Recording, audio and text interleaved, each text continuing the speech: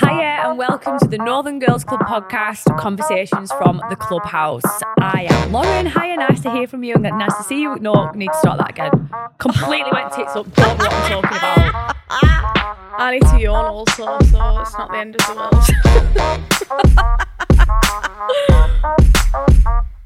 Hiya and welcome to the Northern Girls Club podcast. If you usually take the mick out of northern accents and or you are intimidated by down-to-earth and ambitious northern women, then guess what, honey? This is not the podcast for you. We have got some cracking guests today and we are super, super excited. Hiya, I am Lauren, one of your founders, and I am here as usual with my cousin Sasha. Hello, I'm Sasha, one of the co-founders of Northern Girls Club. And Sasha's going to introduce you with the formal introductions that they deserve, our two guests. Sasha, go for it. So today we have got the lovely Jess and Izzy. So Jess Southworth, which is here. Hello. Is Director of Sales and Marketing for Hotel Football, the brainchild of the class of 92. Passionate about an industry she fell into by chance and is determined to showcase everything incredible about it to the next generation of hospitality professionals. She's from Droylsden and still living there in Tameside and has no plans to change that anytime soon. Good girl. Here we've got Jess. Izzy. Come on, Sasha. I know, it's been a long day, guys. I'm really sorry. Izzy is the Director of Student Recruitment and International at University Academy 92. Founded by the class of 92 in partnership with Lancaster University. She loves to shout about talent, education, culture and diversity and is proud of her Bury roots and mixed heritage. Oh my God. What, I'm not being funny. These introductions, they make me feel don't know like... where to start. Yeah. Honestly, like if I was to write a paragraph like that, what would we say? Lauren from Burnley. Oh. Lauren from Burnley teaches a bit, has a bit of a business, but generally just wings most things. About life. Founded Northern Girls Club 14 months ago without a single hashtag. We need to practice what we preach and not do ourselves down. Yeah. But can I just say before we start, I feel like we're sat with the cool girls. We are. The cool city girls. You can sit with us. You can sit with us. Sit with you? Do we wear pink? We should be wearing pink. Yeah, next time. No, I really, really do. And can I just say, director of this, director of that. Like, come on. That's serious business, isn't it? That's serious business. We're not messing about now. No, but out of all of that, do you know what the best bit is? Bury and Droylsden. Yeah. Right, before we get into the whole work spiel, I want to go right back to the beginning because I think looking at the whole ethos of NGC and just being sat here as Northern women, let's talk a little bit about where you're from and where you grew up, because our town, although it has its faults and it has its characters, has shaped us like exponentially. So Izzy, let's start with you. Bury. Now, when I think of Bury, I think of that. Do you remember when Bury had that big all-you-can-eat buffet place? The Chinese. Did you go there? It does not surprise me that I remember that. Sorry about that. I went on a date there. there. Needless to say, it did not work out because why would anybody take me on a date there? But it was the most awkward date. No, you could eat Chinese. No, you can't go to right down my street. You can't go to an all-you-can-eat on a date. Well, I think of black puddings. Is that accurate? I was just going to say, all Sorry, people think so of black pudding. Bury. Black pudding, The Rock, the Millgate Shopping Centre. Is Don't that know if it? you're allowed to go there, but when you were allowed to get the bus there on your own, you made it in life. That was like a key milestone in my life. Yeah. But yeah, I'm from Bury. I live in a tiny little village called Somerset. And it was dead nice, dead quiet, dead boring. Was it the posh bit? Age, yeah, quite posh. The average age is probably like 80. Okay. And we were like the only brown kids in the village. And like that didn't feel weird to me for a really long time. And so I loved it. I felt comfortable and safe. And I was telling Jess on the way over here that the reason we lived there was because my dad grew up in Moss Side and it was dead rough and he didn't want his family anywhere near that. So he moved to the place that he thought was the safest that he could find. And one day him and my mum had driven through Somerset and they'd come across it, and then that's where we lived all our life in loads of different houses. In loads of different houses. I think we take it for granted now because Moss Side's changed its reputation and people live there and raise their families there. But back in the day, that was a bad place to raise your kids. And you didn't want to sort of repeat those generational cycles. So that's why we grew up there. And then I went to school up near here in Rottenstall. Up in Rottenstall. A lot of Burnley people local, there. We smashed you at rounders. How old are you? Younger than me? Yeah, but you'll never beat me at netball. And that's what's really important. How old are you? You're like 29. Oh my God. Right. So I'm 32. We've got years on everybody. It's we have, you know. But you never beat me at rounders. I don't know. We were flying back in the day, but we used to play I never played BRGS. rounders. No. That doesn't surprise me. No, our school didn't offer that. It wasn't the best. So you grew up somewhere sleepy, Yeah. and sort of were actively in the right way, being parented, taken away from that, and then found yourself back in the city. Yeah, because I had really strict parents. That's literally burying Millgate as a milestone was like, you'd think I was like 12, 13. Now I was like probably 16, 17 when I was allowed to go there. Wow. So I lived a really sheltered life, which I'm grateful for now. They wrapped me in cotton wool to an extent. But then when you live in a sleepy town and then you go to a sleepy school in another sleepy town, you kind of think like, what else is out there? And you watch films growing up and you think, oh, I want a cosmopolitan lifestyle. I want to live in a city skyscraper. And actually I found out that that's not me. Yeah. But I just love working in the city and I'm drawn to it. And whenever I drive through Manchester city centre, because I've always worked a bit around the outskirts, I'm like, oh my God, I love this city. Yeah. Like, I get like a renewed energy every time I'm there. But that's really interesting because this is something that we talk about quite a lot. This idea that when you come from perhaps a town that maybe isn't the greatest, doesn't have the best aspirations, and especially for me when I was younger, I remember vividly being hammered the message that you will only succeed if you leave Burnley. Yeah. And you have got to go and live in a city and you have got to go to universities elsewhere, and that is the only way that you will be successful. So it's interesting to hear people like you, people like ourselves that have tried that, and actually there is nothing wrong with staying in your hometown, making a success of that. You can venture out, you can go and work in the city, that's great.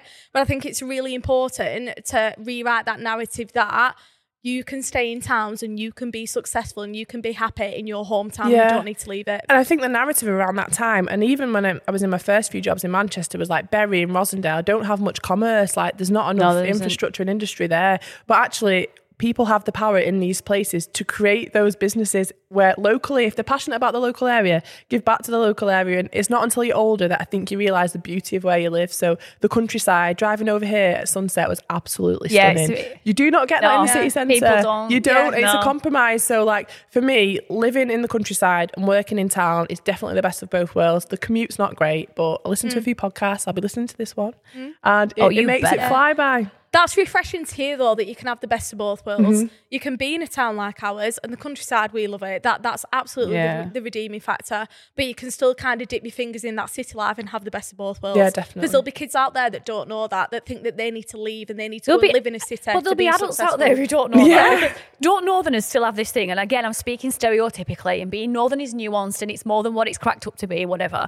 But don't we make a thing about London? I don't know about big scary London. People say the time, she's in London. Yeah. Like, oh, so-and-so is uncontactable today because they're in London. It's like a massive thing, isn't it? It's like I'm getting the train where to? London.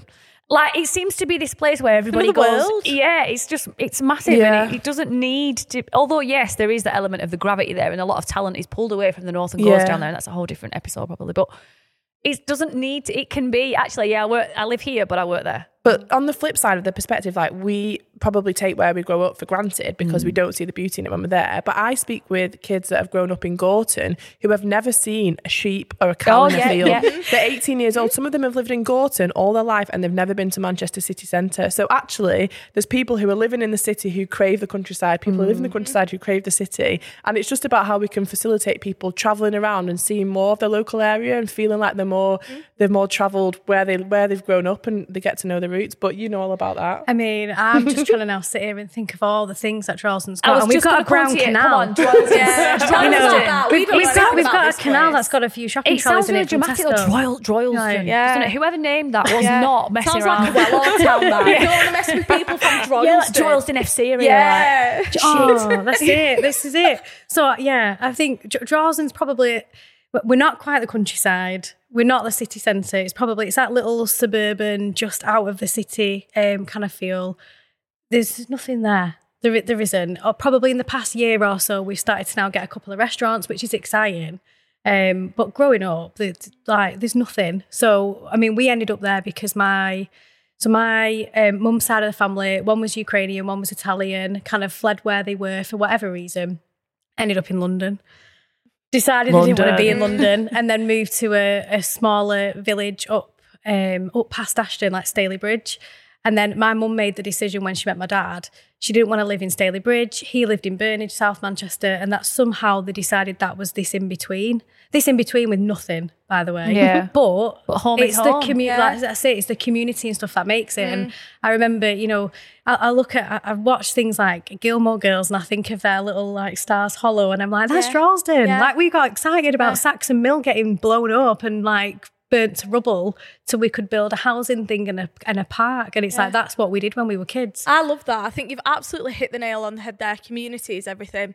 I think possibly when you live in a city, because I have lived in Manchester, I've lived in the Northern Quarter, and personally for me, didn't like it at all because I felt so anonymous there. I felt like such a stranger. And I've come from a town, and this has its pros and its cons. Everybody knows everybody. Everybody knows everybody's business, but you belong and you feel it, and everybody takes care of everybody. And suddenly, when I was on these big, massive city streets with complete strangers, I lost that. And it sounds quite cliche, but I feel like I lost who I was and my identity. And I came back to Burnley, and for all its flaws, you know, I would live in Burnley hands down any day over Manchester because of community. This is it. It's like, obviously, when you're a teenager, it's not so hot because there's always someone with their eyes watching you. But obviously, like now, me with kids myself, I know that, you know, when my youngest decides to go out on his bike and I know that he's not on the street next to me with his friends, I know he's disappeared to the field, I know there's someone there that we know that's kind of got their eye out for him. So it doesn't matter that there's nothing there, you make the most of it, don't you? That's it. And I guess no one ever told me, or I'm assuming, you correct me if I'm wrong, that actually coming from the towns that we've come from, that is part of your superpower, because you are taking, I mean, I know we do it, and I guess you guys do it all the time, a whole new perspective. So you know what it's like to work, you know, to live somewhere where there's not much going on.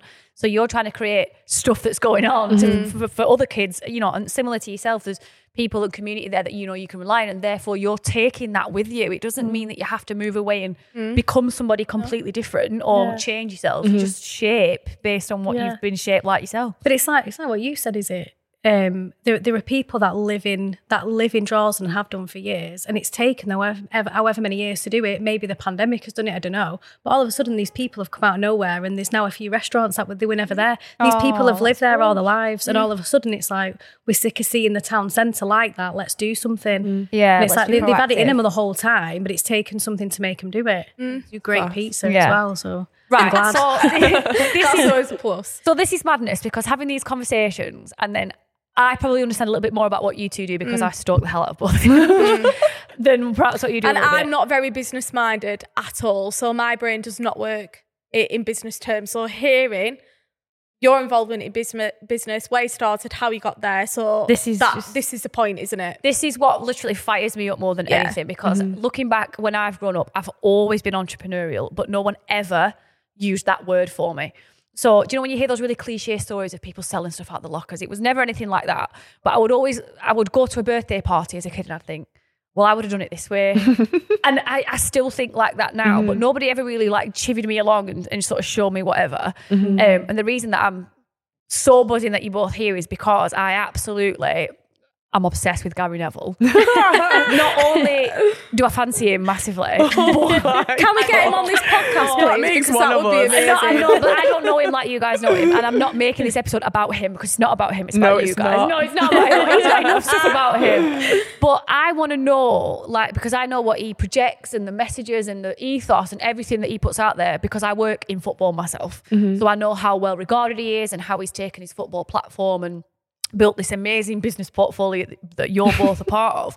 What I want to know is what it's like on the ground for a northern girl within an institution like that, because for me, that would never have even been on the table. I can't stress to you enough. Like, my dad was very, very strict, perhaps like yours, Izzy. I wanted to do psychology. I wanted to move away. I wanted to become an educational psychologist, perhaps work in reform in prisons. Dad, no chance. Lauren, you're really good at English. You should go and do English. So I went and did English, and I came home, and he was great and he was proud. Now, I'm not saying that was a mistake because he played to my strengths, but I do sometimes wish someone would have just pushed me a little bit. So let's think about your sleepy upbringing or your upbringing in Droylsden, and let's think about school and post-school and the jobs you did then that maybe perhaps put you on the path to where you are now. Yeah. What did you do after school? I speak to people about this a lot, particularly young people who don't see the value in your earliest work experience. My first job was in Rottenstall, shoveling horse poo for maybe 12 hours a day. I was a stable hand. I used to be half scared of half the horses and in love with the others. So it was a real like fight or flight situation a lot of the time. But I would do that for free in the freezing cold Saturday and Sunday. And in return, I would get a 30-minute free horse riding lesson, which I couldn't afford at the time. So that was like stardust. It was magic. That taught me what it was to work really hard. That was my first ever taste of what really, really hard work felt like and getting no financial return. Reward. Not really. Yeah. It taught me the value of doing what you love and enjoying it. Yeah. And that was honestly, it set me off on the best path ever. But not only that, so I used to have to take like really scared young 3 or 4 year old boys around on these big horses. Their parents would be on the side scared to death for them. I'd take parents around on horse riding lessons, leading them around the arena, and they were so scared. And a lot of what I did was like disarming them and making them feel safe and comfortable, building rapport, so that week in, week out I'd be like, oh, did you enjoy your birthday party last week? And that's actually when I learnt my aptitude for customer service, not behind a till or in retail, which I did after for years. It was in the horse riding arena when it was absolutely it. These kids like don't even really want to be here at this point. And I'm like, oh, just 3 more trots and you'll be allowed to go home and get in the shower. I love the word trot. Trot on. I've always hated cardio all my life. I used to have to run ridiculous. But that's what taught me my resilience and my tenacity and my grit. But more importantly, it taught me how to flex what I was talking about to different people. And that's when I knew that I could literally, honestly, do anything I wanted to, because I was working for free and I was happy to do it. And that's what we don't see nowadays. And that's what our young... I was just going to say social media, like no one's like hashtagging or like bragging about their first jobs, and they're just not doing. Whereas, and I can completely echo your story. We touched upon this slightly last episode and we will get into it perhaps more in a different one, but I cut my teeth at Wetherspoons. So I worked for years and years behind the bar of Wetherspoons. I worked in the one in town centre Burnley, and I worked at the one at inner city Newcastle. And honestly, 90% of what I do now in my business, in the classroom, with people, are the skills that I honed working behind the bar in Wetherspoons when we were 5 deep post-match day, and I was being sworn at, spat at, where we'd run out of Budweiser and people were kicking off, where I've had to press the panic alarm, all of those things that I dealt with when I was 15, 16, growing up, pot washing, whatever. Oh my God. I learned so much. You know that match day vibe, don't you? Yeah, I love it. It's beautiful. But I think with what you've just said there with the skills, for me, you can teach all the skills in the world. Yes, I get that. But that's where I get so passionate about hospitality, because it's a vocation, and I don't care what anyone says, that's in you regardless. That's that little piece that you've got, you'll take that with you. And but for some reason people frown upon it. If I go to some places, it's like, oh, so you're a waitress, oh, so it's this. But it's like, no, there's much more than that. And it's social media, isn't it? And I think everyone has got that one job that is character building. And what kids don't see these days is the process. They see the polish, the perfect, the end result.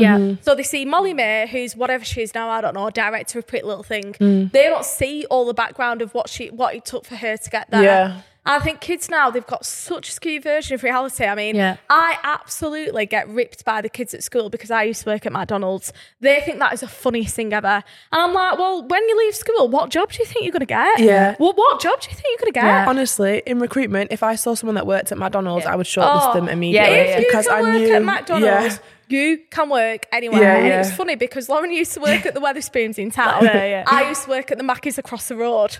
So we'd meet up after doing our shifts. I'd be like, bloody hell, that was a killer. But I say this to the kids, and honestly, hats off to anyone that works at Mackies.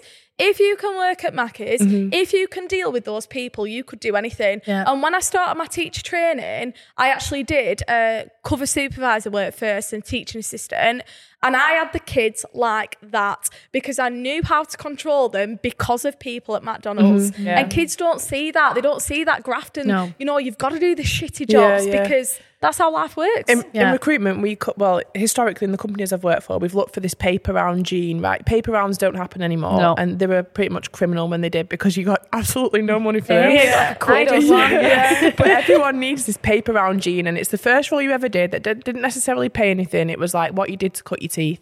And if you find that early on, then actually it shapes every single thing you do after that. But now that paper round gene isn't glamorized. No one talks about it enough. And I'm guilty for like always posting the night nice bits of my role, but I've started talking about those early experiences a lot more, because actually you only need to hear one time that I started off as a stable hand and now I'm doing what I'm doing, which seems like is completely unrelated to the first but it's role. not, is it? But it reminds you that whoever's listening to this today and they're a stable hand, actually this can navigate into any role you want it to be. Just take the skills, take the character building, and then translate it into whatever career you want. And you can have 10 careers because we're going to work for 60 years. So 6 years in each career. If you want to go into the prisons, you have to do it. But Jess, you're so right, like hospitality is so much more than that, because I work behind the bar at Wetherspoons. We would open at 6 a.m.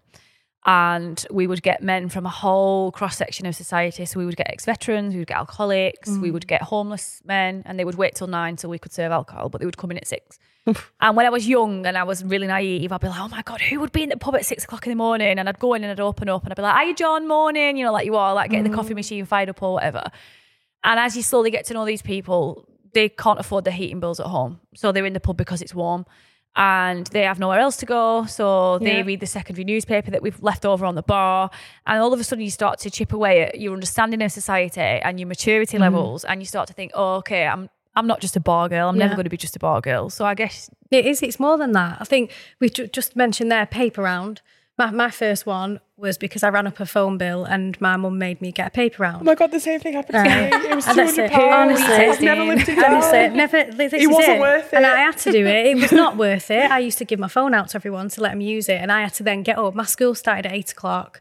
I had to then do the paper round from 5:30 to make sure I then got to school for 8. And in the end, my mum was like, enough's enough, you've been late for school. So she dragged me to this new little coffee shop that was being built and said, right, I need the number of this person. And she's like, Jessica, you need to ring on Monday. You need to get an interview at this cafe, right?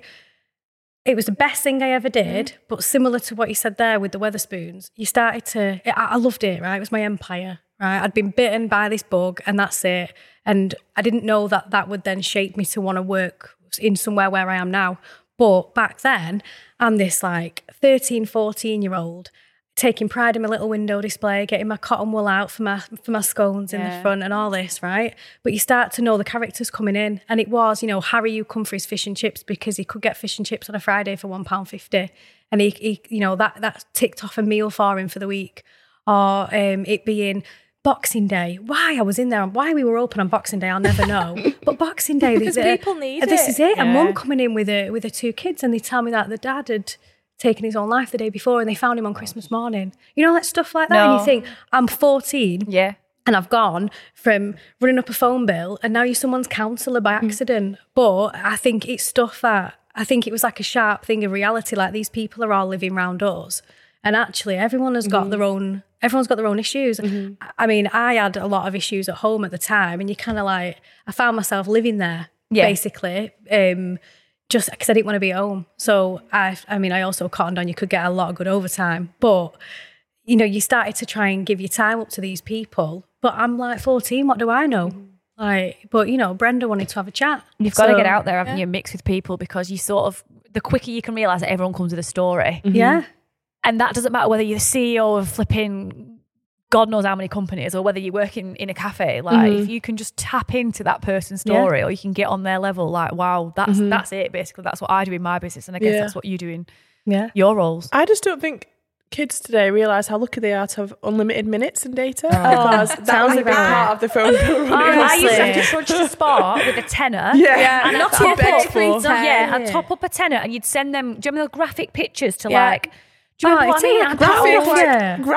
No, they weren't graphics, they were like images. Multimedia they were like messages. Nike ticks in like little, MMS. The songs. Not graphics. You'd literally type the songs. Like, excuse me, can I get you? Excuse me, can I just get your code? So I could like cheat and put the code in. So I got Nelly and Kelly Dilemma. You know, it's ridiculous. You were cool. But, you know, I don't think they realised, do they? Wait till after 6 o'clock so you can phone someone. On the phone. Well, that's interesting though, because conversation now is so, what's the word I'm looking for? Unlimited. Yeah, and dispensable. Whereas back then, you'd have like 20p credit on your phone, you'd be texting your boyfriend or whatever, or someone that you fancied, and you'd have to say last text, and you had to really think about the words that you use, and now kids just talk so much just because they've got everything on the fingertips. Now, it's like writing letters. Bring back writing letters. You actually mean what you're going to say. From holiday. Mine lived in I miss them. Hope they're okay. If you're listening, Kiss you on.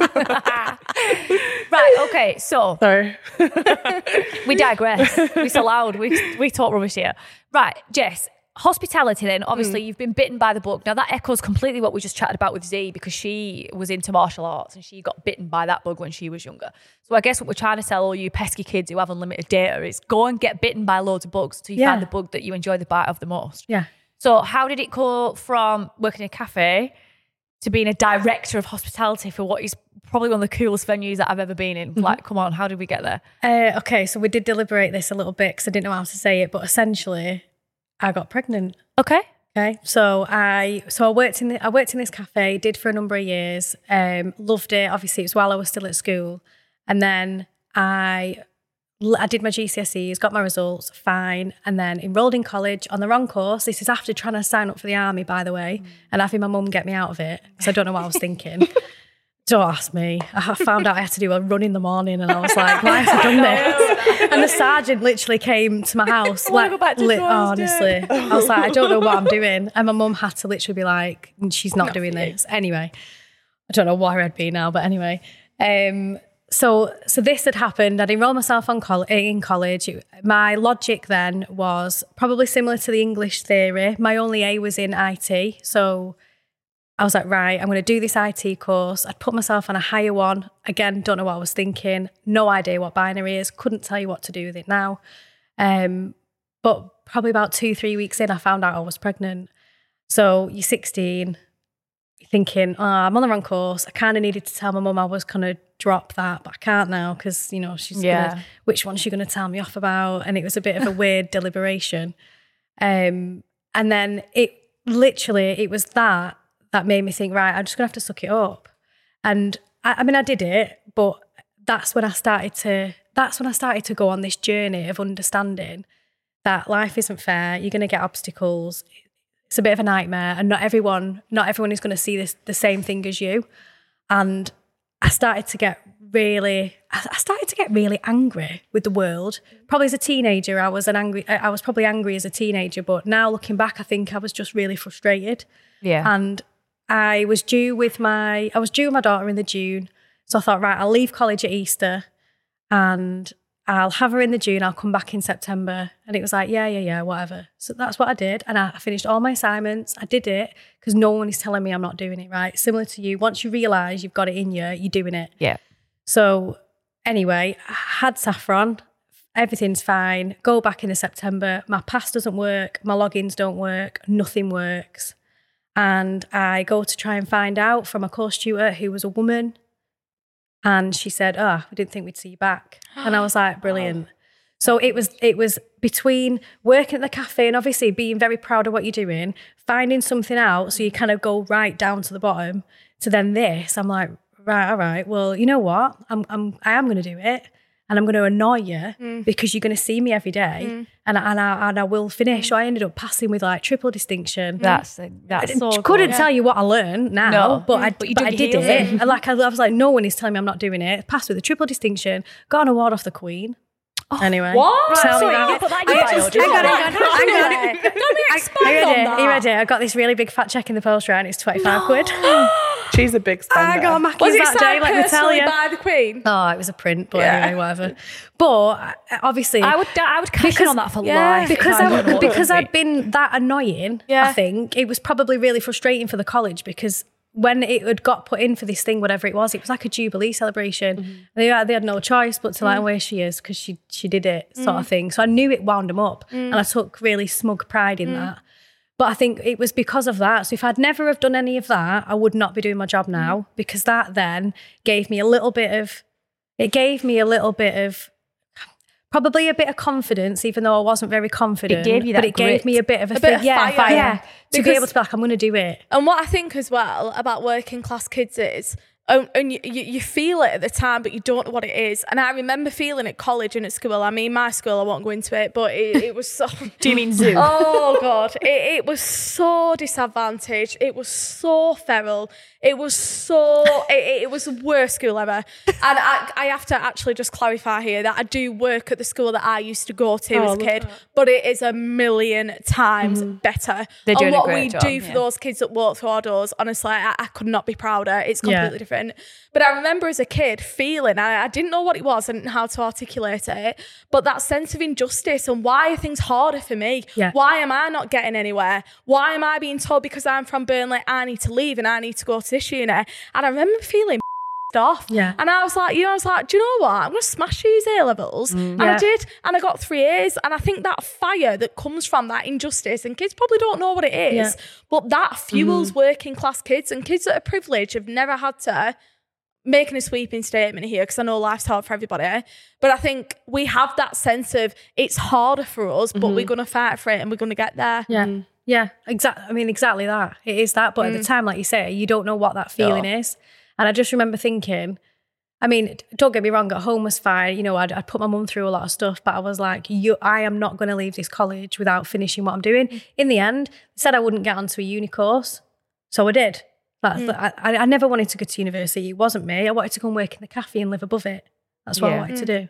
And if they'd have built an apartment above there, that's exactly what I'd have done. But someone had introduced me to a company that was doing university courses part-time as long as you got like a sponsor from a full-time business. Oh, wow.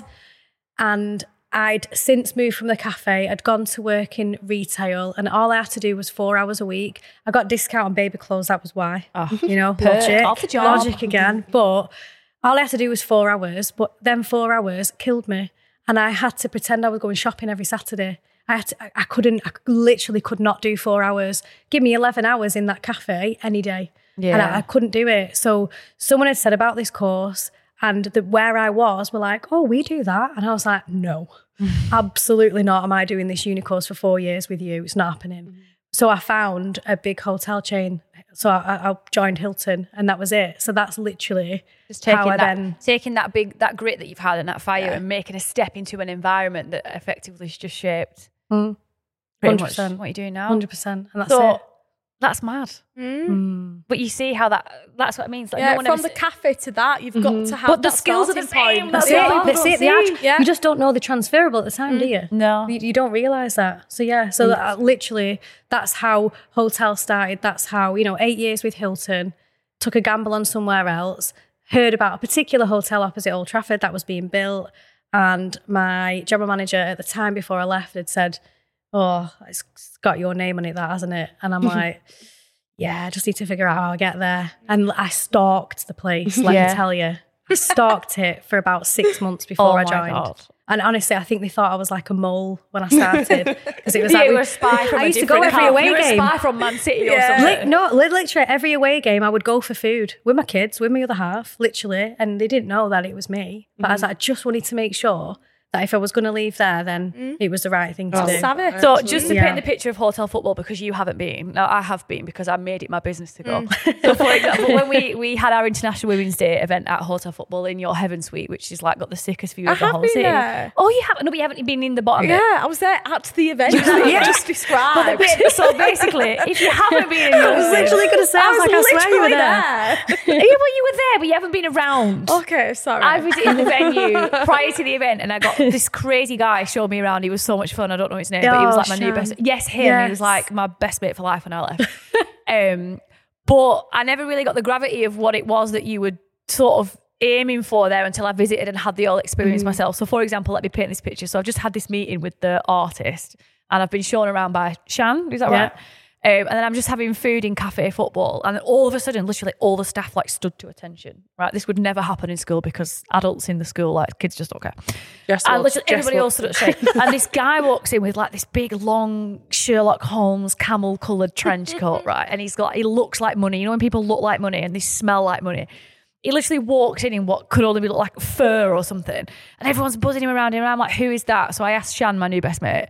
And he was like, oh, he's some, you might probably, I don't even know who he was. Like, I'm really setting up for a failure with this story. But, he was some football commentator, Simon. I don't know, Simon someone. Apparently he was like, really well known. God. And but literally the way your staff were, they were not arsed. They were not asked. They were just like, they showed him what to do, showed him where he was sitting, whatever. We had some prior appointment in. They were all brilliant. I was like, oh my God, who's that?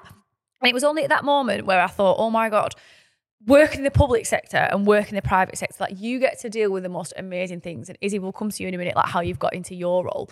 But I'm going to give you the raw, honest truth into the perks of our job. Now, obviously, it's a vocation and it's education and it's teaching, and we get all of that. And I'm not doing away with that. We make a massive difference, and we know that we do day in, day out. However, we get no perks to the job at all, to the point where we get bollocked for photocopying too much because we can't afford it.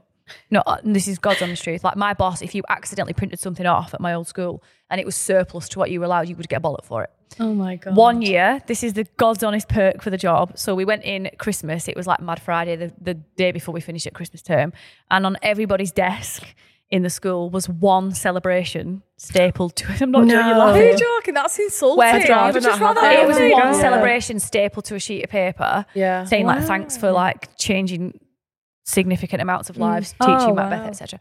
And honestly, when I was in hotel football, I thought, I wish. Now I'm not doing all the way of that, but sometimes I want a bit more than that, you know. Like I do such a good job in what I do, and like the kids care, but they don't really care. Yeah. And I was in hotel football and I was thinking, I wonder if you realise, like, I know you realise, but do you take that for granted a little bit, Izzy? I don't know. No, because that's one of my favourite parts of my job. Yeah, go on, tell me what's good about what it is. But what I would say is that piece where you only get a bit of chocolate on a piece of paper, the people aren't going into teaching anymore. So I think there'll be a bit of a change. Yeah. You two could definitely drive it around like the social element of a role, and the not making it a thankless task anymore. Because less people are getting into teaching, they're struggling for it. You have to start asking how they keep their employees engaged. It's the retainment. There's a massive issue. I think more thankless. I think I use that word more from the kids, because kids are kids. Yeah.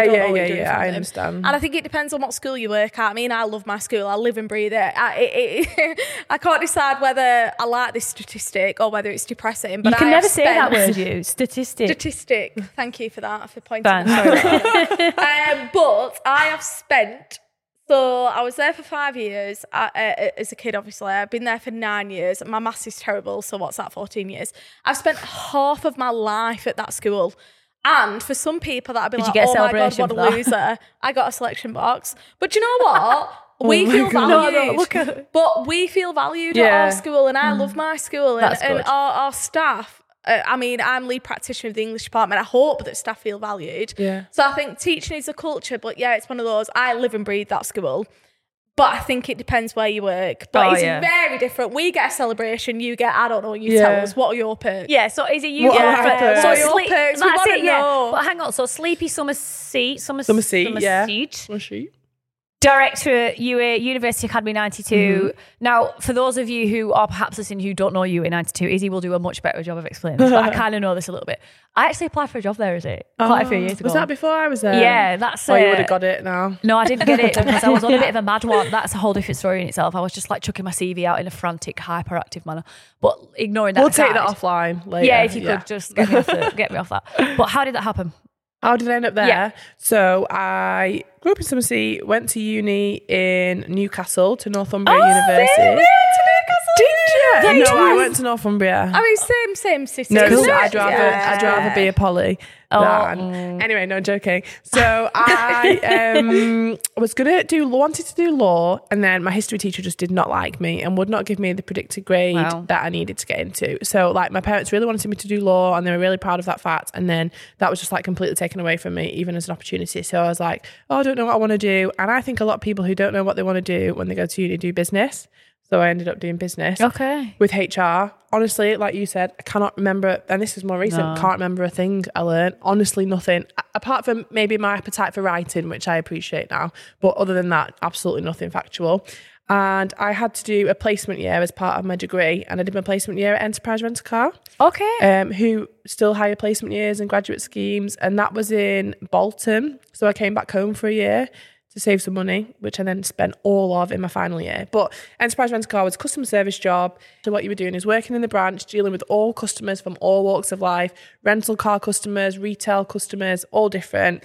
And again, it's the same horse riding analogy of like getting to know different people. Like I used to have to, if you broke down tomorrow, I'd have to come and pick you up from your house, drive you to the branch. Complete stranger. Don't know how taxi drivers do it. Anyway, so one of the corporate accounts I'd signed at Enterprise Rent a Car really liked me because I took extra care with their account. So one day I thought, you know what, I'm going to look after this all of the time. And so much so that they really liked my customer service and they offered me a job for the day that I graduated. So I went back to uni for a year knowing that the day I handed my dissertation in, I could go straight to this job in Bolton again. And I started in this role as like a sales and marketing role, and it was cool, but there was only a few of us in the office and there wasn't much of a vibe. So then I started to realise what it was to work in a culture and an environment that I really cared about, which I think we both have. I wanted to like meet like-minded people that were my age, that I could go out with, like get to know people really well and like have more of a social life outside of work. And so I worked for a big tech company in Manchester. I did 4 years there and I started as like an entry-level sort of sales admin, and I worked my way up, and in like less than 2 years I was like director of that department, and then I took on like a few other departments as well. And it was literally just I worked the hardest. I definitely worked the hardest. I put myself out there. I did the cringy stuff that no one wanted to do, like posting about how much I love working there, writing blogs without being asked. Like I've literally been knocking on people's doors since the beginning of time, and it's literally paid off and paid off and paid off. I left UK Fast, I went to a different role, rushed that one. Never leave a job in a hurry, always take time. Like I wish I had that hindsight. But we went into lockdown and I was working for a company that I didn't really care about, and I realised what my job was, and I realised what I was doing day in, day out, and I didn't have any of the nice stuff, none of the fluffy stuff. So I imagine what it's like to work in education some of the time. God. It probably felt a bit like that. Yeah. And I was like, do you know what? I need to do something where giving back is my day job. I'd always had this like appetite for like doing more community work, giving back, charity. And I was like, I want to do more with my commercial skill set in a setting that makes a difference to the community. And it was just serendipity. Like this role came up at university. We love that word, don't we? Yeah, because there's no other word for it. It's perfect. Yeah. This role came up at University Academy 92, and the job spec was written in a way that would deter most people from applying if they hadn't been in higher education for a long time. But I thought, do you know what? Gary Neville owns this, and I know that I can be like authentic. I can just be a bit gritty. I can put like my resilience and my relentlessness across in my application, and I think they might hear me out. And I did. I sold myself. I actually looked for it the other day, and it's a bit cringy reading it back, but I literally put everything, cringe, man. Really? Everything I could think of on that page, I put in that application. Every single thing, whether it was the first part of my horse riding experience, the angry... I used to scoop poo. Where did you learn work ethic? You used to shovel horse poo all day. What more do you want from that? For nothing. Yeah. Where did you learn how to deal with a bad customer? Well, one time, one of the customers in Enterprise Rent a Car pulled out a crowbar from underneath the seat. And like, I could tell these literally real stories to the point where people probably just thought, we're going to have to interview her because she's clearly weird and she's clearly got a lot of stories. And then I got the job, and a lot of the interview questions were about how I would deal without having this higher education knowledge. There's a bit of a thing about higher education. It kind of, you stay in it forever and you're really technical and no one else can get into it. But I said, do you know what? I won't have that knowledge, but what I will have is commercial acumen, confidence, sales. I can lead teams. I can build teams. This is my strength. And I'm really passionate about the product and helping young people. And I got the job as head of student recruitment and admissions, and I've been there like 20 months now, I think. And then I just had my first promotion to director of. Yes. I know, it's so good. And I've took on apprenticeships and boot camps and international recruitment now. Oh my God. So I guess with you both being directors or director of student recruitment, so ultimately you're accountable for the students that you get through the doors. Yeah. Because on their heads is funding and finance. Yeah. And Jess, similarly, you're director of hospitality. So you're therefore accountable for the profit that's made through all the hospitality venues within hotel football. I don't think accountability is spoken about enough, especially not women who have accountable roles.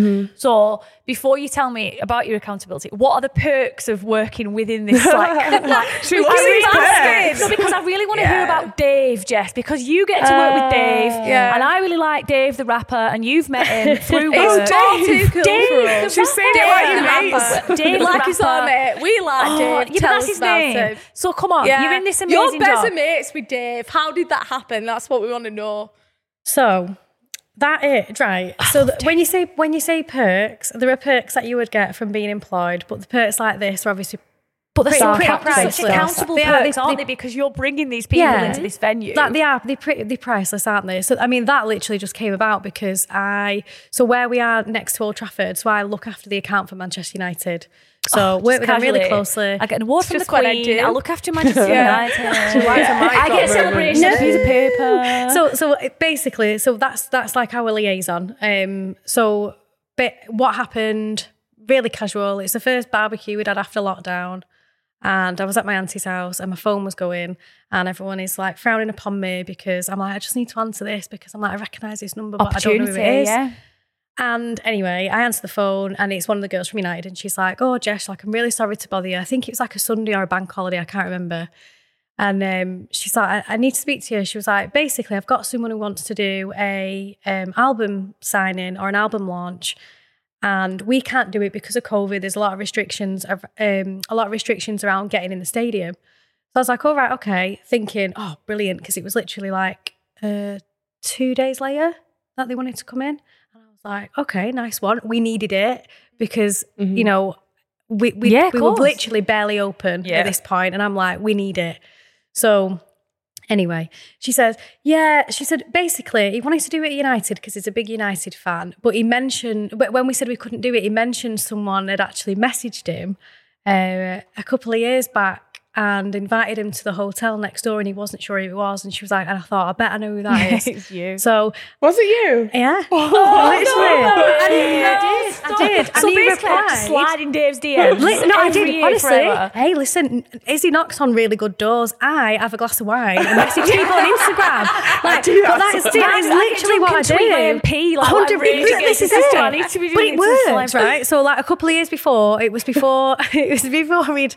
Like, for me, he's always been big. I've always enjoyed like following him, whatever. But it was before he got a ridiculous amount of followers on Instagram, right? And I did message him, and it's because he's a United fan. And my brain is thinking, if I get Dave in this building, it'll change the demographic of hospitality, and it won't Absolutely. be like middle-aged people with a bit of disposable cash. It might entice a You made younger it cool, generation. Jess. Yeah. That's what I thought, right? So that was my mindset. It was nothing to do with anything else apart from that. So I'd messaged and was like, hi, know you're a big United fan. I'd just seen him literally tweet about United that particular moment. So I thought, right, I'm going in. So I did. And I was like, hi, I know you're a big United fan. Just wondered, I'm based at Old Trafford. I'm a hotel owned by Class of 92, etc., etc. If you ever want to come along, blah, blah, blah. Did the whole spiel, right? And then he replied. And I was like, oh. No, I'd die. No, can I just interject Honestly. here? So me and Lauren messaged the most ridiculous people on Instagram. And obviously we both run our NGC Insta Oh, I account. know And I where this is remember going. I went Stop, let me please tell this stop. story. I remember I went on our messages one morning and Lauren had been on a Madden messaging the most random people.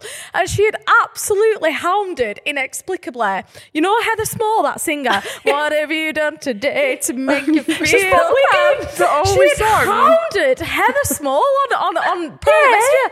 And I had to message her. I was like, leave Heather Small alone, please. She's going to get restraining. See, so we all do it, But it right? pays off. It does. Every Right? day It pays pays off. off. Little did Yeah. I Not my know. hero. No, she didn't reply. She parred us, but we get parred all the time. Yeah, but you know what? One day she might be like, you know what? I'm going to reply. Yeah. Right? You don't know, right? So this was like start of 2019 or whatever. But when he replied like, yeah, man, for real. And I'm like, I'd get that tattooed on me. yeah, Like. here's my email. Here's this. And he was like, oh, brilliant. And that was that. And obviously, he probably just thought, absolute nutter. He didn't block me, thank goodness. AJ Tracy's blocked me on Snapchat, but whatever, we won't talk about that. All right, you But anyway. sorry, you just dropped your name there. Sorry. It's on the floor. So, anyway, I think I am. Everything's still pending, but, that was because of my rampage a few years ago, but whatever.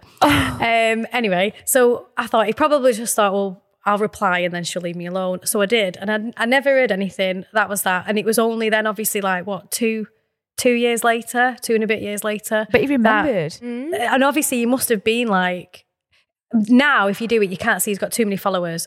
But obviously, the girl from United was like, can I do this? Can I link you in? Now, I do actually stay in touch with his manager quite a bit now because when they're in Manchester, he will say, can you help do a hotel or whatever, which is great. Obviously, definitely not Dave, but, James will do whatever. But, oh, that was really mean. Sorry, James. That was really mean. Do you know what? Because he's a really good guy, Yeah. He's He's a real- lovely. James, He you is did mean lovely it. and he's Yeah, we quite didn't mean supportive. that. So I James, didn't you're mean welcome it at the like clubhouse that. and let you I've just thought about that. That was mean. But anyway, So things like that are really nice, and it's great. It's a good experience. It was good to get in the hotel. Hang on. So he came and performed his album live, and then he invited you to his gig off the back of that, right? Yeah. Right. Which is really cool. So that's a perk. But I'm just imagining the scenes. If we were at a family barbecue and somebody rang us and Heather Small from M People. I said, yeah, hi, this is so-and-so. We've got, can you do an event for Heather? Our family, imagine. They'd be like... Either they wouldn't understand. No, man were fuming. Yeah, because they've ruined the barbecue. Like, it's Dave. Yeah, man were annoyed. Dave. You're like, why have you been stood at the back of the garden all day? And I'm like, because I really need to take this. Yeah. Like, I really need to. I was like, you don't realise. Now, we didn't make anything off it, but in the awareness and stuff. And, you know, within like 50 seconds of him posting that he was at the hotel, there were people, I don't know where they'd come from, but they must have just literally, I could just imagine like ditching the shopping and jumping in Ubers and stuff. It was ridiculous. How about you? If you're listening. You go France. Dave. Wow. But it was a traumatic day for the hotel. I still can't talk about it now with my GM. He has PTSD. And we can't play Dave on the playlist in the restaurant. Every now and again I'll put Funky Friday on and it freaks him out. But you guys at UA92, you must have your perks as well, but you just sponsored Manchester Carnival, is that right? Oh, so yeah. You would have got to go there with work. That's one of my favourite perks we've ever done, because that is us living and breathing our values about being in the community. So, like, we sponsored the Carnival. How mad is that a uni sponsored? Because when I went to choose my uni, it was like blowing the dust off prospectuses outside the office at sixth form. I'm not a big fan of prospectuses. I think they're a bit outdated. They have their place. I understand people need the information, but what better way to do it than to turn up where the community is? So basically, we know that a lot of institutions try and purport that they do community outreach, they care about the local area, but they'll go and do one thing and then that's the end of it. We know that the community piece is about building trust, and credit to my team. My team are fantastic. Karen in particular, he's built relationships in Moss Side, where he's from, Openshaw, Gorton, Trafford, Hume, and we're going into Salford at the moment, where we're permanently there. We're turning up, we're playing ping pong sometimes we're having deep chats, other times we're playing five-a-side football. So Carnival is like a foot right Carnival for me was like the crescendo of everything we've done all year, and also kicking us off for next year. But it was class, like, saw my cousins there, people I know, like unplanned obviously, and they were like, what are you doing here? I was like, well, I'm here with work, and they've never asked me what I've done before in my life. Now they know what I do for a living. But that for me, there's perks, there's like the black tie dinners that me and Jess always go to together because we have a good I'm not time. being funny, these two take the every time on Instagram. It's like they're at an awards ceremony, they're wearing a long amazing gown, they're like, they're just taking... But let me tell you about award ceremonies, and we're really passionate about it. We don't know, because we don't ever get invited to any. Do you know what? Gives a we don't get invited to them, but it's called self-promotion. So if I see an award, so there's awards that you lot can enter. You can enter each other for the podcast, for the club. There's awards that you can enter, but you have to be in it to win it. And so many people are like, how are you and Jess always at these dues? If I see something with Jess's name on it that I think that girl epitomises that, we don't get that round here. This is what we do. Because if we're not going to do it, who's doing it? If not me, who? Listen, Northern Girls Club Awards. We never get invited anywhere. Like, the only place we got invited to was on the turf for International Women's Day. We loved that. But we actually loved it. That's why our shirt is up there. But we had such a good day. But and we were so buzzing off that, and it's hilarious because obviously thousands of people go on the turf every day. But for us, that was so mega. Wasn't it? Honestly, we get no perks from them. So we need to put ourselves out there a little bit. Create your own perks. See, I think I find it really important, like Izzy said, because if we're not going to do it, who else is going to? And I feel like with both of our businesses that we've got, Hotel Football, UA92, they're like wild cards. And I remember years ago, the very first awards that I went to with Hotel Football, and Hotel Football won People's Choice Hotel. The rest of the room were not happy. A particular hotel stood up and walked out of that room. And you know what? I was like, we'll win it again. We'll do it again. And it's that same feeling that you had at the cafe. Exactly. But why? We're just different. You know, you take the edge off of corporate. You take the edge off education, how people expect it to be. And it's like, why can't we be like that? Like, times have changed, things are different. And I think that's probably why we both get a lot out of where we are. We are different. But I think you're right. If no one's going to put you forward, then put your bloody self forward. Because why not? But what perks would we want, Lauren? Free pie and peas for a lifetime. Dave concert. 2 celebrations. Gary Neville. Free pie and peas. Oh, aye. But in the interest of like keeping it real, because Northern Girls Club, like, we have our feet on the ground 100%. Yeah. Your jobs must be really hard. Yeah. And you must make big mistakes, and you must, well, not necessarily make mistakes, but you're accountable for things that if you did make a mistake, that's going to bite you on the ass. And again, when women make a mistake at work, it's sacrilegious. You can get absolutely slaughtered for it. I'm not asking you for specific examples, but where have you messed up at work, and what do you do about it? How do you deal with that in such a massive, fast-paced industry like the ones that you're working in? Do you want now or do you want? No, I just want that anytime? General. I mean, obviously, with time, I guess your confidence has grown. But where have you made a mistake, or where have you messed up and you've thought, oh?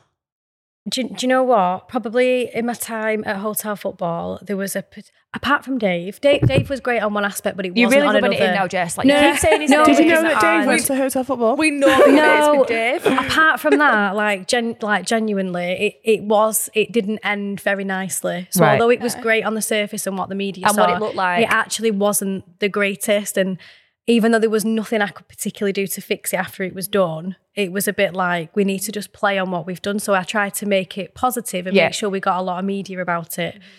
That aside, when I very first started back at hotel football, there was, I think I was about a month in, and there was a piece of business that I knew another hotel had, and I thought, I can get it, and I'm going to get it, right? Yeah. Anyway, it was quite a big contract. If I'd have won this piece of business, I'd have been done for the year for my targets, right? So I was like, I can really make a statement here.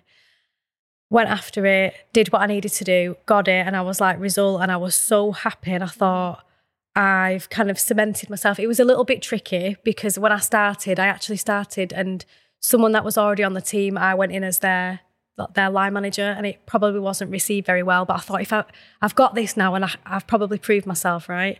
Anyway, the day came, it was a particular contract for bedrooms, and the day came for one of them to come and stay, and they completely destroyed the bedroom, ripped the telly off the wall. Oh my gosh. The windows are like triple glazing. They're ridiculous, but they managed to smash the window and put the TV through the window. And it's all that stuff people wouldn't even think that you have to deal with. It was ridiculous. Like they'd they'd managed to get themselves through one of the kitchens, literally just take food out and empty it on the floor, empty the milk. It was ridiculous, right? That was 2 days before a United home game where the hotel would be full, and it'd be full for like a number of days. But I can imagine that physical stress. Honestly, I feel sick. Getting a message when you're talking. Literally getting a message, and it's like you're thinking there's nothing you can do. No. That the people that were staying, they were part of a show, which I won't allude to. But they obviously didn't have a method of payment. It was now the production company that would be doing it. And I thought, the only thing I can do is literally speak to these now. I was going out on a limb. I think that's the word, a limb. Yeah. I was going out on a limb, and I thought, I need to speak to them myself and try to fix it. And I asked one of my colleagues to sit there with the recorder on the phone, so they knew exactly what I'd said, because I thought I could get myself in trouble here. And I literally sat on the phone and I explained the damage they'd done, the amount it would be, the fact that not only that one bedroom, but 2 of the hospitality spaces would be out of use, and it's a home game. This is what we'd do. And I was like, this is the compensation that we'd need. And they wouldn't have it. We went backwards and forwards for ages until eventually I managed to mitigate it and get at least a portion back. But if that had gone wrong, I probably wouldn't be there. I was literally like, I'd have probably lost my job, because not only would that have happened in the hotel, I'd have actually lost that production company for other business they had with us as well. But I was like, I need to fix it. I mean, the room was out of order, but at least we got the compensation to cover a bit. But that was like, I've only been here like a month, 2 months. Izzy, how about you? I make mistakes all the time, so I couldn't possibly pinpoint one for you. Too many. But what I've learned to do is just own up to the mistakes straight away. In the past, I would try and cover them up. I'd be petrified of getting things wrong, and that's coming from a strict family. I think it's built into you. Don't mess up. Yeah. So now if I make a mistake, I'm like, I'll go to my senior or the CEO and be like, look, I've messed up on this. Here's my solution. Or can you help me find one? Yeah. I think transparency is key. But I just finishing off, touching on what you said around accountability, these roles, whether you like it or not, have commercial sales targets on top of them. So we have 6 entry points a year for our university. It's September, November, January, February, April and June. Wow, your work never stops. It's year-round recruitment, which is probably the same for big corporates, which I've done before. But to have year-round recruitment targets for students, when you want to recruit the right people for the right courses, you want to make sure that that's right for them. And also, it's a startup. We're only 3 years old, so every single student counts. We work in ones and twos, that's what we say. It's not about thousands like man met a uni of. So the pressure that we feel in these roles, the extra scrutiny that we get for being like relatively young in these roles, females in these roles, ethnic minorities in these roles, mums in these roles, like I think that there's a lot to be said for anyone that's got a big target on their head or has a spotlight on them in any role, whether you're the faculty lead in what you're doing. There's a lot to be said for people that actually give themselves a break, a pat on the back and say, do you know what, I made a mistake today, or I did my worst work, and but I'm proud of myself. And that completely echoes what we do at school. So when we have a kid that messes up, the biggest thing is say, right, you've made the mistake, you've messed up, you've punched the wall, you've sworn, you've done whatever. Hold your hands up and say, do you know what, I've done this, I shouldn't have done it, and this is how I'm going to deal with it. Now, last thing, just before we finish, I think the biggest takeaway from this episode for anyone that's listening is the power of your environment and the environment that you're in. And you work in a disruptive environment, a forward-thinking environment. What is it like? What is it like working in these companies that are really leading in what they're doing on the ground as a Northern girl? I think for me, it was game-changing. I think for so long, as much as I've had a lot of experience in other businesses, I always felt like I had to act a certain way. So like Izzy's just referred to them being a mum. I remember sitting in my first board meeting. I was a head of a department. I worked in Liverpool. It was great. Sat in my first board meeting there. And I remember panicking because it went significantly over. And I didn't have the guts to say I needed to leave to get my kids from nursery. And in the end, my youngest was 2 at the time, and he had to do food safety hygiene with the nursery nurses for an hour. And there was nothing I could do about it. Whereas it took me a while to be like, right, you know what? No, I need to, if I need to go, I need to go. So I think I was always thinking I needed to act a certain way, or I was too scared to say anything about your home life when people ask you, because as soon as I said something about having Saffron is now 16 and it does happen still now, but whenever I would talk about it, I've lost their attention straight away and they start to tick back in the head how old I am or what, and it really used to throw me off. So for all that time, I think I battled with that quite a lot. But now, being where I am, it's like, you know what? Anything goes. I think I've got the freedom to be myself. And that's the way it should be. That's it. But how the freedom empowering to be must that be? That's it. It's me. And it's like, take it as it is. You know, I can sell. I don't have to walk in my suit. I do love a suit. Don't have to walk in my suit because you're buying me and what solution I can give you with hotel football.